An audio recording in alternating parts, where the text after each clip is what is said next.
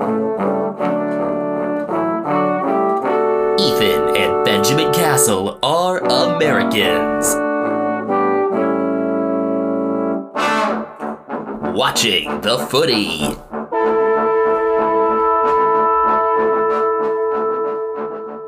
Good evening, everyone, and I'm going to say good evening instead of good time of day because hopefully you're listening to this in the evening hours before Brisbane and St. Kilda kick off round 22. This is Americans Watching the Footy. I'm Ethan Castle. I am Benjamin Castle. I'm still here in the Bay Area, South San Francisco, California. Ethan, you're in someplace else again. Where are you now? Yep, I am in Erlanger, Kentucky, which is just across the river from Cincinnati. You know, just like Gold Coast is very close to the New South Wales border, a lot of American cities are close to state lines. Portland is pretty much right on the Oregon-Washington border. Chicago is very close to both Indiana and Wisconsin. And Cincinnati is just across the river from Kentucky, which is where my hotel is. So you may understand now that I am in Kentucky, adjacent to Ohio, two of the four states that border Springfield. But enough about that. Tonight, we're here to talk about something much more important. We are finally going to answer the most pressing question of our generation. White and gold or blue and black? What color was the dress? You know, sometimes we've done these list updates before around, but this is kind of more of a just conversation between the two of us on recent happenings in the AFL. I'm hearing Professor Farnsworth from Futurama saying good news, everyone, but it's not necessarily good news, so it's just news, everyone! Make this update episode above anything with the lists, which are definitely interesting, but let's talk about everything that happened with Patrick Cripps, because when we were recording our round preview, we knew that the appeal to the appeals board was happening around like 6 something our time this morning, Pacific time, that is. The decision was handed down and Cripps is able to play. I'm shocked that the suspension got completely overturned. I thought it could get reduced to a game, but for it to get completely overturned blows my mind. The deliberations, according to ABC, took an hour and 45 minutes just between the chair and the two jurors.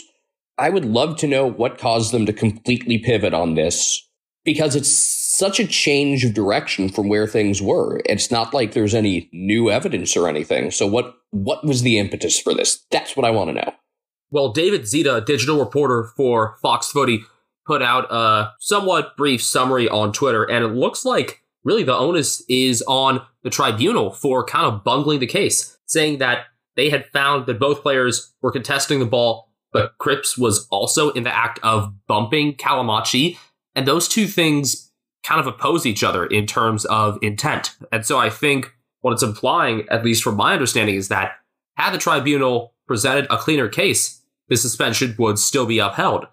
Well, that seems like the right sort of thing to go to an appeals process for, you know, where it's not about the decision itself, but more the process that the decision was reached. You know, it's kind of like taking a case to the Supreme Court. It's like usually, at least within American politics, it's not about just innocent or guilty, but about sort of the process that was used. However, the fact that Cripps' suspension was erased does, of course, go against precedent from earlier this season regarding head injuries. And while the actual act that resulted in the injury itself may not have been the reason why the appeal was launched, the fact that it's been taken off the board still has major ramifications. And, you know, you're looking at comparisons to suspensions like Brayden Maynard in the Community Series, Marlon Pickett during the home and away this season. And this is a complete pivot from what's been understood regarding head contact and the player initiating that contact having to shoulder the blame for it. I'm particularly thinking now of Paddy Ryder from round 3. What I think can come out of this that is positive is that, you know, if this Cripps and Achi incident is an inflection point for discipline, as I tweeted out earlier today, then maybe we'll see a shift toward intent being valued more in match review and the tribunal rather than impact. It's hard for people, whether they're the most casual fan or former players, to accept that these head injuries are part of the game. And I know that we definitely have an outside perspective in that somewhat because we are not by any means these top level athletes or even athletes at all, really. But there's no way that things are going to completely go away. I think there are reasonable steps to take to try to limit injuries as much as possible while still understanding that sometimes they're just going to happen. The other thing that I expect to see from this is that the AFL will shore up its own policies in the offseason as it relates to the effects of a tribunal decision, and also probably internally making sure that things are stricter on their end so that they don't suffer this embarrassment again, because the fact that this appeal was successful opens up a whole can of worms regarding what other cases can be appealed, why they can be appealed. I only see more confusion resulting from this. I hope that this takes us more towards a logical system where we can kind of see and predict how things are going to play out with the tribunal. But yeah, there's definitely room where this could just end up leading to more confusion. I hope that's not the case, though. If we want to stay on the subject of confusion, I'm personally confused after Port Adelaide decided that Ken Hinckley will officially be staying on for the 2023 season. How's that for a fucking transition? You've done better. But yeah, club president David Koch said that Hinckley will be staying on through the end of his contract. Vote of confidence based on the home and away form that they've had in years leading up to this. Port have had the knack for beating up on bad teams during much of Hinckley's tenure, and I think that definitely skews the statistics in terms of win-loss and maybe percentage as well during his tenure. Last year, they had a lot of close games go their way. This year, it was the reverse for the first part of the season. The pieces that have led them to a lot of their home and away success in recent years are going to be aging out soon. Charlie Dixon isn't young by any means. Travis Boak is likely near the end. Robbie Gray could be playing his final game next round in Showdown 52. They have promising young pieces. We've seen a vast improvement this season from Connor Rosie. Zach Butters is getting more in tune with the rest of the group. Todd Marshall is one of the purest kicks for goal in the game, but I just don't know what another year of Hinckley's management will do. And when there's a big fish out there in Alistair Clarkson, who was previously at the club as an assistant for Mark Williams in 03 and 04, the questions become even more prevalent. Also, of course, there's that statistic that Hinckley has now coached the most games at a single club without leading him to a grand final. He passed Brad Scott for that during this season. I just thought after last week's game, the pretty lifeless performance against Richmond, it wasn't a good reflection on Hinckley, and it just seemed like an odd time for the announcement. I think a lot of these things have just been weird timing with some of the coaching stuff, whether it's coaches announcing their resignation or coaches being fired. It's all just come at strange times, like the David Noble axe swinging after one of North's better performances. I'm still thinking they knew in advance that it was happening regardless. That does seem like a possibility at this point. And we do know that Hinckley will have absolutely no ability to shut up critics, even with good performances to close out the season. They're playing Essendon in the final game of this round, and then, of course, Showdown 52, their home showdown, looms in the final round. Looking ahead to next season, I think Port Adelaide is going to be one of those teams that's going to be really tough to handicap. I think predictions for their record next year are going to be all over the place. Before we get to breaking down some of the intrigue with list decisions for this round, just a couple retirements that we quickly want to address, both of which involve the Greater Western Sydney Giants. The first of them to be announced is Matt DeBoer, who last played for the Giants. His retirement is effective immediately as of its announcement yesterday. He also previously played for Fremantle, one of a very select group of players to play in two clubs' first ever grand final appearances, though he was never able to get over the hump. DeBoer is a player that I definitely have enjoyed watching the past couple years, seeing him as one of the Giants' two main taggers along with Lucky Ash. The other retirement, like you said, has ties to GWS, though Devon Smith finished his career, or will finish his career in the next 2 weeks, at Essendon. He played for the Giants from 2012 to 2017, has spent the last 5 seasons with the Bombers, but constant knee injuries have really piled up, and they have led him to retire at age 29. Unfortunate to see a career cut short like this. Fortunately, from an Essendon standpoint, he's part of a position group where they do have a lot of youth and a lot of depth, but you feel bad for the guy. Smith hasn't played since round 11 this year. His spot was questioned a lot because of poor form at the start of the season, and then the injuries piled up for him. Seems like there's a lot of respect among the playing group for him based on all the videos and testimony we've got. Same case for DeBoer. I'm glad these players are getting the recognition they deserve for the careers they had. As for the actual teams this week, we thought when we did our round 22 preview, there would be some news that would make it worthwhile to drop a list episode, and we do have some changes of note to report.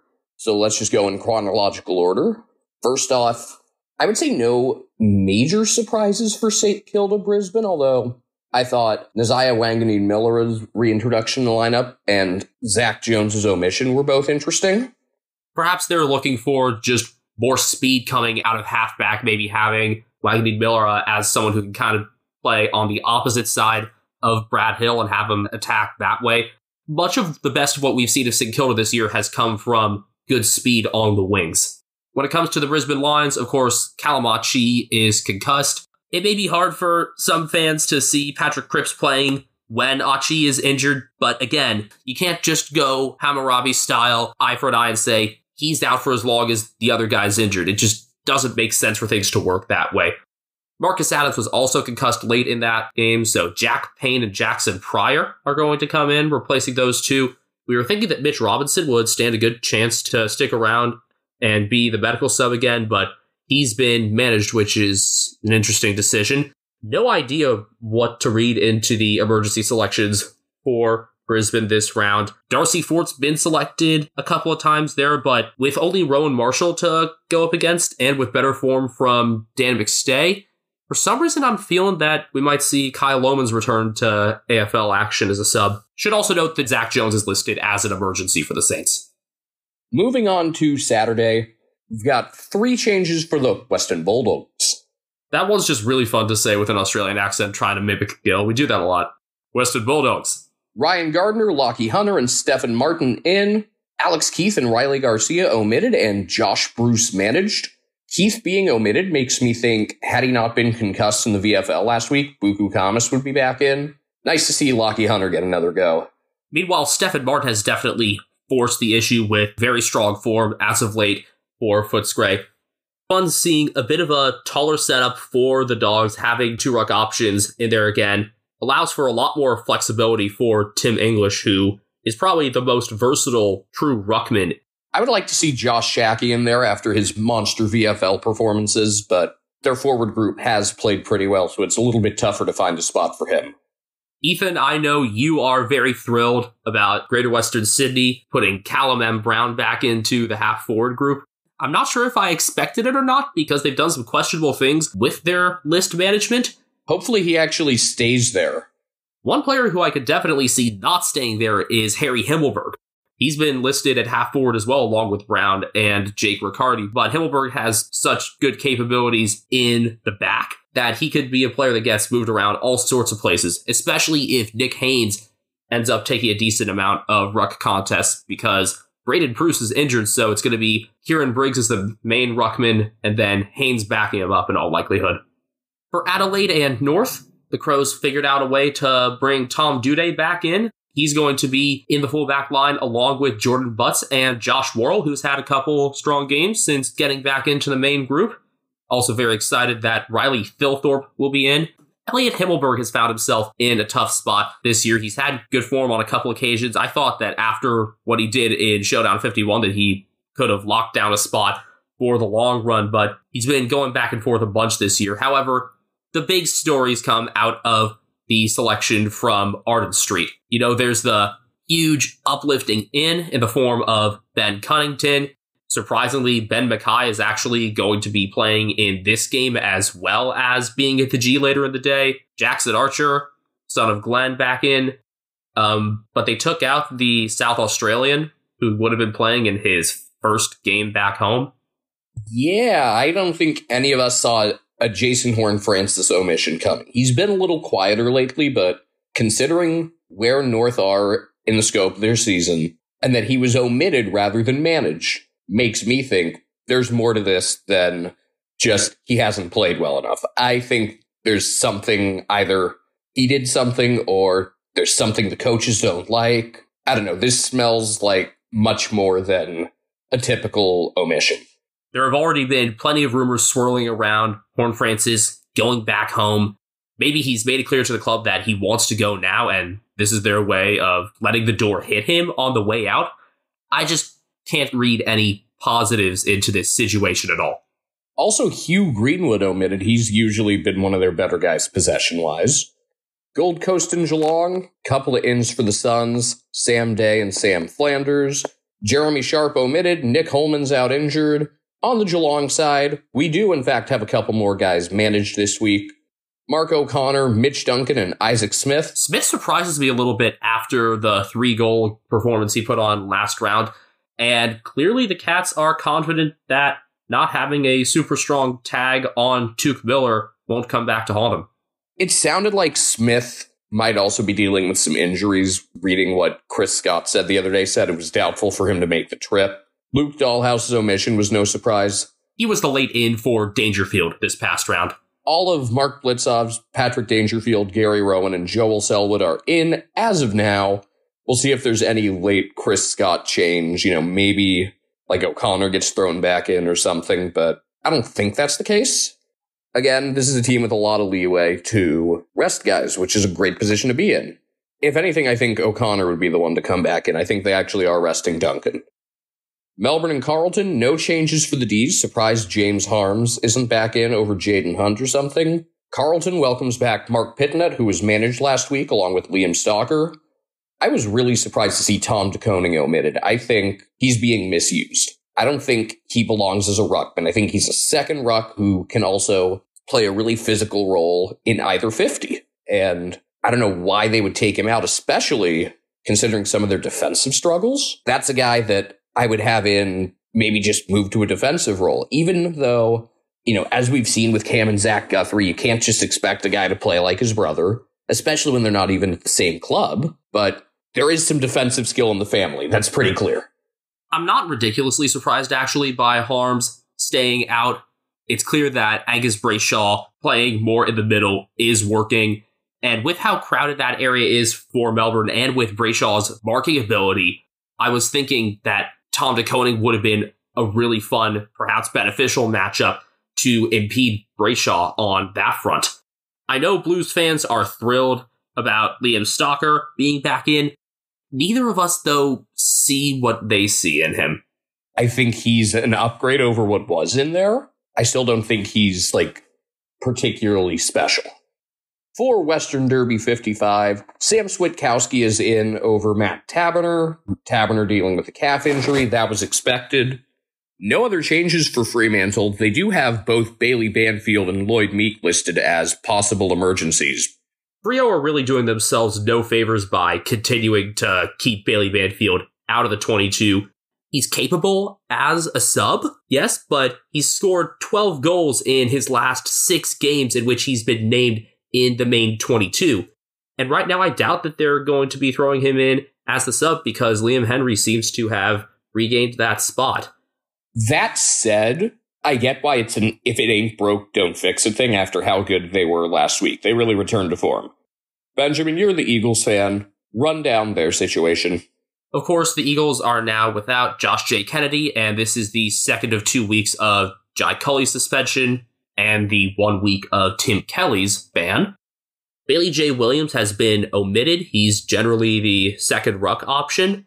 Josh Rotham comes back in. Rotham last played in round 19. That was his first time experimenting as a ruck and going forward. And before he went out injured, it paid off handsomely. He kicked 2 goals. So looking forward to him getting another crack there. Rotham's only 24, so if he can fit in there consistently, then the Eagles have another option behind Nick Natanui. And that's essential because as strong as Natanui is, he's not playing more than 2/3 of a game without getting pretty fatigued. Willie Rioli is out for personal reasons. Can understand that, especially with his father having died earlier this season. Could definitely be grief-related there. I'm not enthused by the selections of Jackson Nelson and Hugh Dixon. Neither of them are particularly old, but at this point in the season, I'm wanting to see the younger group. I don't know why Isaiah Winder isn't getting another crack in the main 22, and I've been really high on my evaluation of Greg Clark as a tackler, as a good pressure guy. He's also just named as an emergency. This is a missed opportunity for Adam Simpson and company to trot out the younger group, see what they've got in a big game like this. You know, the Eagles have nothing to lose at this point. In fact, you know, some people could say a win could hurt them because it takes away the chance of them getting the first pick in the draft.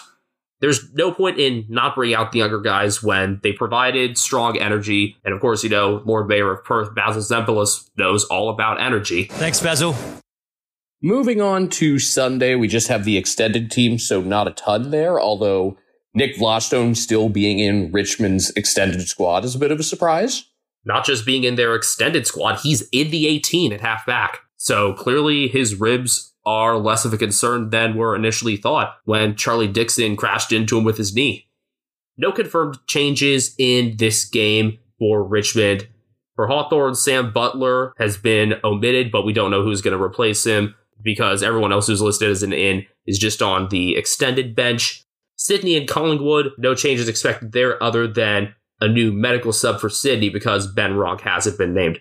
Hopefully it's not Will Gould. I'm not saying that as something against the potential debutant, but I'm strongly of the belief that if you're naming someone for a debut, put him in the 22. Don't make him a maybe. Essendon and Port Adelaide to close out the round. Harry Jones omitted for the Bombers. Will Snelling out with a hamstring injury. Dylan Shield is confirmed in for the Bombers. As of now, Jai Caldwell and Zach Reed are both on the extended bench.